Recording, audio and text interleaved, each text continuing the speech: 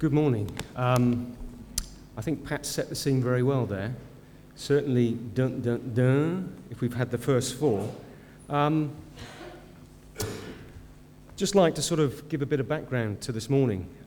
Jeremy emailed me about 2 weeks ago, just over 2 weeks ago, and he said, Pat and you are due to lead today. If you let Pat lead, would you like to do the talk? And I emailed him back and I said, when you say talk, what do you mean talk?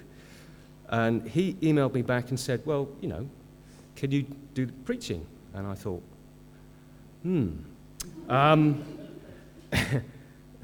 I prayed a lot, and I also panicked a lot, especially when I read the passage. And I looked a bit further down the schedule, and I thought, there's one there that says the ABC of Christmas. I'm sure I can do that one. But no, it was going to be this one. So I read the passage again, and then I prayed a lot, and I listened to the person I listened to probably second most in my life, and that's Sarah. And she said to me, why don't you phone Hovan? Phone Hovan because he will help you. And I intended to do that evening. And as I got in, Hovan phoned me, which, was amazing. And Hovan invited me to come and sort of spend some time with him. And the panic turned to peace. I suddenly had this great feeling of peace. And as I've gone through this, it's very similar to my faith journey that I've realized along the way that I was being prepared for this. There are so many things that have resonated with me that have prepared me for this particular time. And it's one of those, I think they call it a JFK moment. You'll remember where you were, what time it was, and you'll remember it forever. But that sort of theme coming through. Listen, pray, strength, and hope. And I think I also developed a passion.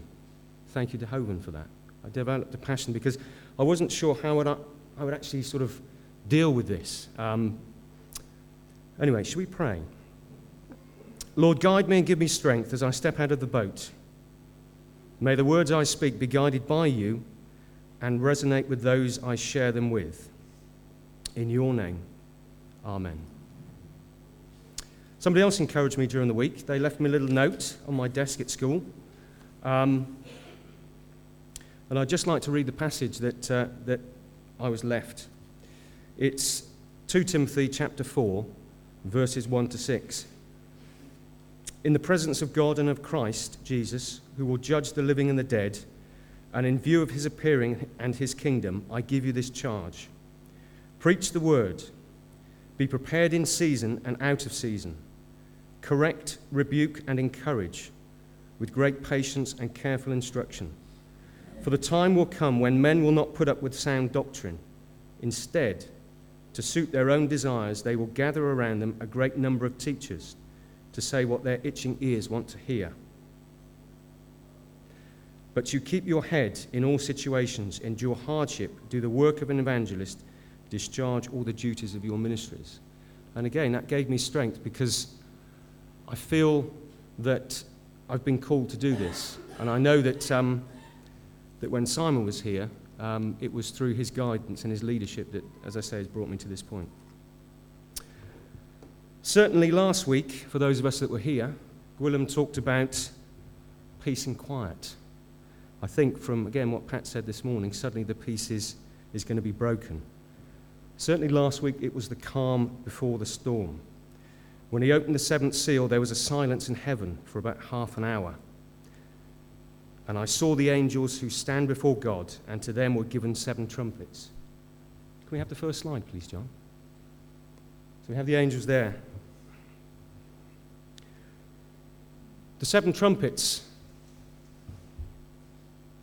Revelations 8 and 9, go on to detail some of what is necessary before God's kingdom comes. And as Pat said, it's not really very pleasant. But once the 7th trumpet is sound, the kingdom of the world has become the kingdom of our Lord and of his Christ, and he shall reign forever and ever. When the 7th trumpet sounds, your prayers and the prayers of millions of Christians through the ages will be answered. But if the 7th trumpet is to sound, the 6 trumpets must sound first. And again, God lays out his plan of judgment on those who oppose him.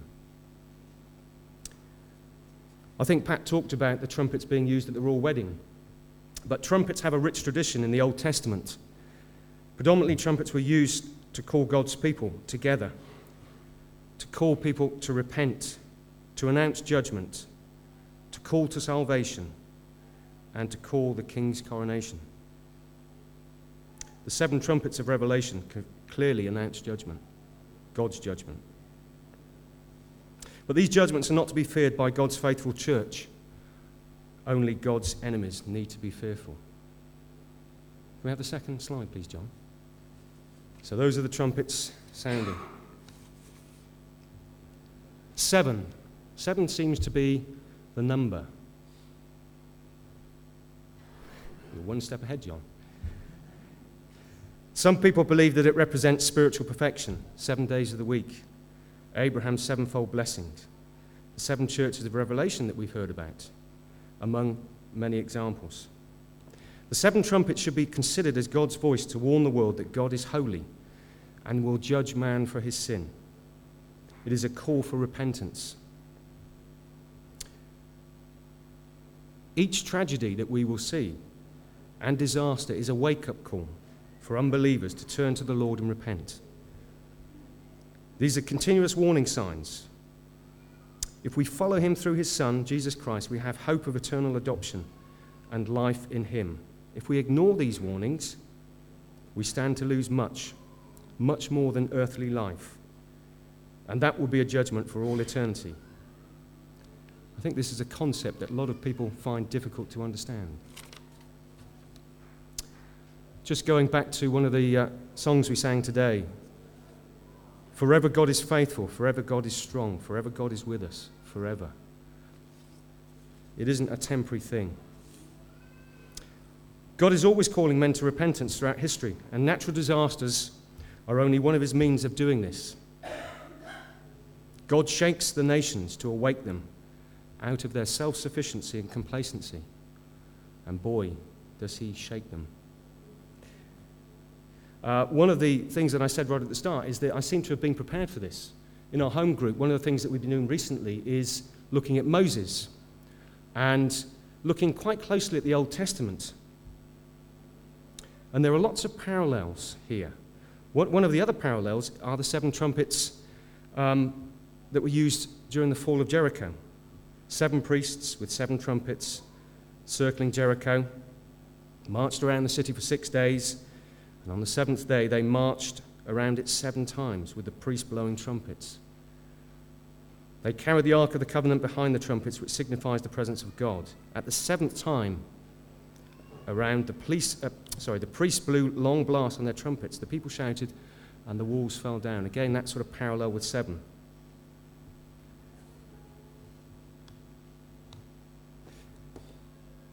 But why were the 7 trumpets sounded? 7 trumpets are in answer to the prayers of God's people. And this was seen earlier in Revelations chapter 8, verse 3. The power of prayer, I never quite got that until very, very recently. Never really understood the power of prayer. And it's only when you begin to realize the power of prayer that you pray more. I have a colleague at school, and she was trying to have a baby. She's trying to have a baby for many, many years. And I said to her one day, would it be okay if I prayed for you? And I never thought I'd say that. And I said it to her. And she said, that would be great if you could do that. Please do. She was going through a lot of fertility treatment at that time, and it wasn't successful. And that was over the space of about 2 years. And then I cycled into school one day, and I got into school, and from somewhere, I heard her name. And I sort of thought to myself, that was really weird that I heard this lady's name. And I'd not thought about why I'd prayed for a long time. And then about half an hour later, I sat in the office, and she walked in, closed the door, and she said, guess what? She said, I'm pregnant. And it's natural. It wasn't anything to do with the fertility treatment. And it was such a mind-blowing moment. It really was amazing. So what we see next is in response to prayer, people's prayer. The trumpets are warnings to mankind. The first 4 trumpets that we heard today, when Julie read, affect the world. The last 3 affect man's spiritual life. So there are parallels with the Old Testament, the plagues of Egypt that we'll look at in a minute. And these plagues were also in answer to prayers of God's people, and because Pharaoh would not let God's people leave and worship him. In the same way, the trumpets can be viewed as warnings to those who persecute God's people, to let them go and worship God. Especially if they continue to persecute God's people, then worse plagues will be for all mankind.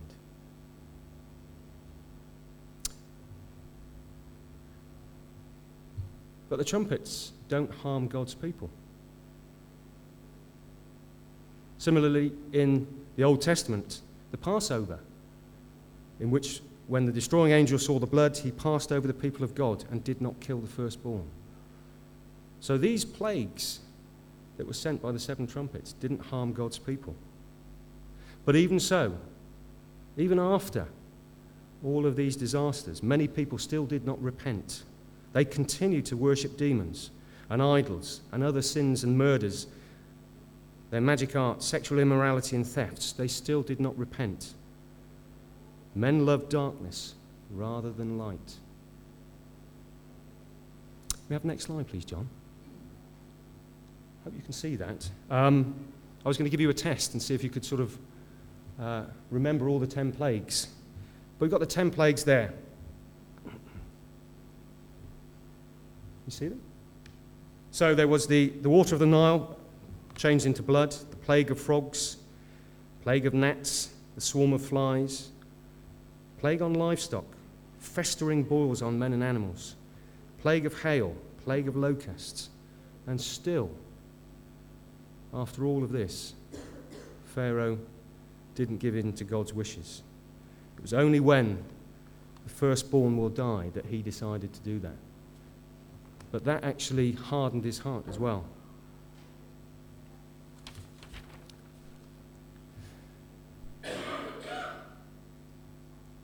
So those are the 10, So let's look at the 7 trumpets. The first trumpet, as we heard in the reading, there came hail and fire mixed with blood. So the 7 angels who had 7 trumpets prepared themselves to sound. The first angel sounded, and hail and fire followed, mingled with blood, and they were thrown to the earth, and 1/3 of the trees were burned up, and all green grass was burned up. Parallel with the Old Testament, Moses stretched out his rod toward heaven, and the Lord sent thunder and hail, and fire darted to the ground, and the Lord rained hail on the land of Egypt. The second trumpet. Then the angel sounded the second trumpet, and something like a great mountain burning with fire was thrown into the sea. And 1/3 of the sea became blood, and 1/3 of the living creatures in the sea died, and 1/3 of the ships were destroyed. Again, a parallel. Then the Lord spoke to Moses, saying to Aaron, "Take your rod and stretch out the hand over the waters of Egypt, that they may become blood." The third trumpet, a great star blazing like a torch. And a great star fell from heaven, burning like a torch, and it fell on 1/3 of the rivers and on the springs of water. The name of the star is Wormwood. You'd think people would start listening by now, wouldn't you? I read a lot, and a lot of people have written a lot of things about this passage, and I decided to try and keep it as simple as I could, rather than go into all of the different arguments. But the one thing that struck me is, if I'd have been there at that time, I would sit up and take notice. The fourth trumpet. Then the fourth angel sounded, and 1/3 of the sun was struck, 1/3 of the moon, and 1/3 of the stars, so that 1/3 of them were darkened. 1/3 of the day did not shine, and likewise the night. And I looked, and I heard an angel flying through the midst of heaven, saying with a loud voice, "Woe, woe to the inhabitants of the earth, because of the remaining blast of the trumpet of the 3 angels who are about to sound." Very similar to Moses in Egypt. "Stretch out your hand toward heaven, and there may be darkness over the land of Egypt." The 5th trumpet now.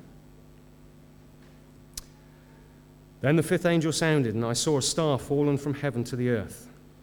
To him was given the key to the bottomless pit. And he opened the bottomless pit, and smoke rose out of the pit like the smoke of a great furnace. So the sun and the air were darkened because of the smoke of the pit. Then out of the smoke, locusts came upon the earth. Again, one of the plagues. Then the Lord said to Moses, "Stretch out your hand over the land of Egypt, for the locusts, that they may come upon the land of Egypt." The sixth trumpet. Then the sixth angel sounded, and I heard a voice from the four horns of the golden altar, which is before God, saying to the sixth angel who had a trumpet, "Release the four angels who are bound at the great river Euphrates."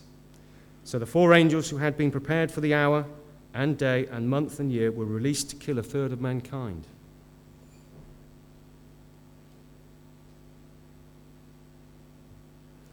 But the rest of mankind who were not killed by these plagues did not repent of their sins.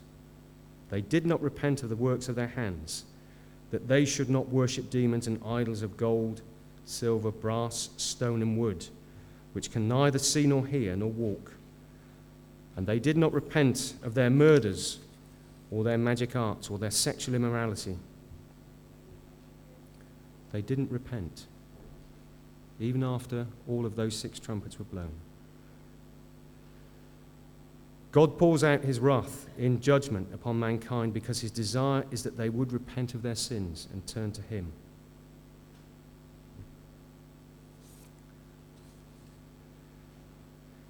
But God's people weren't harmed by any of these trumpets, only those that wouldn't repent of their sins. So I thought, okay, that's what the Bible says, but what does that mean to us? What does it mean to us in Broadfield here? Because I think that's what we have to look at. How can we respond to the reading of these judgment trumpets? What can we do? If we are children of God, then let us thank him that these judgments will not befall us.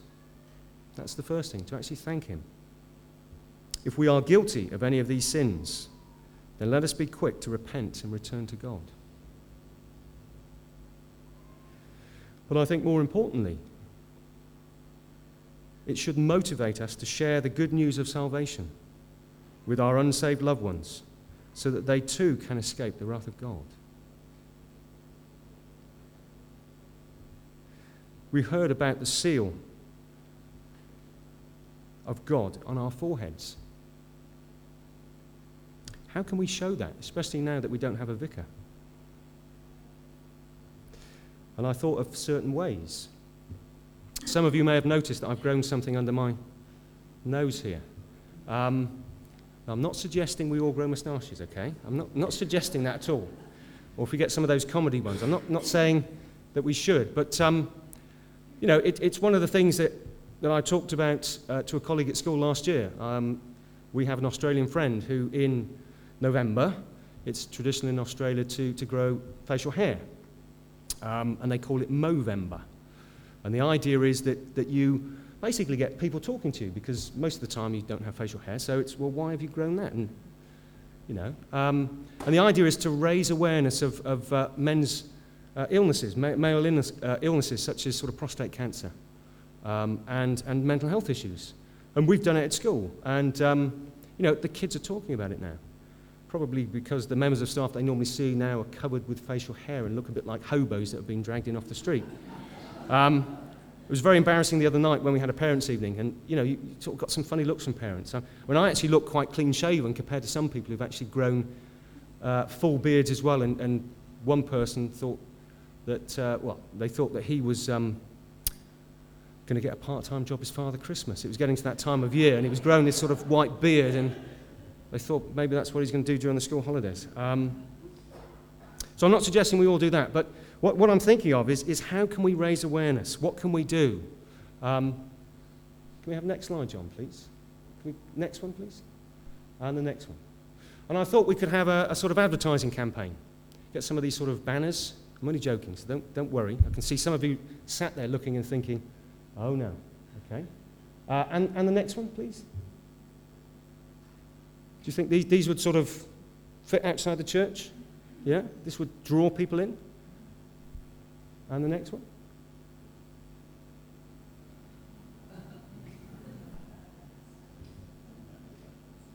And the final one. You've got to read that. You've got to look at that one. And I left that one till last because I think actually that. Hello, John. That actually is something that we've been looking at today. God is perfect. Only we make mistakes, and unless we can repent and say we're sorry, things won't change. As I say, that was a joke. We're not going to have those signs, don't worry. As church warden, I wouldn't allow it, okay?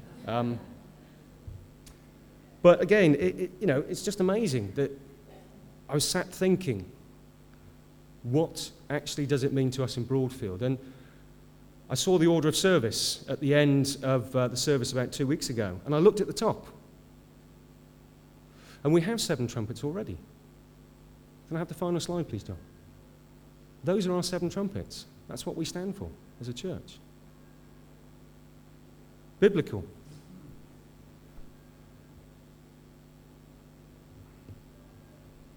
Worshipping. We are still growing. Even, as I say, during this time of ignorance, we are still growing. Serving. We do serve. I've talked about praying. That we are committed, but more importantly, expectant. Those 7 things are already here.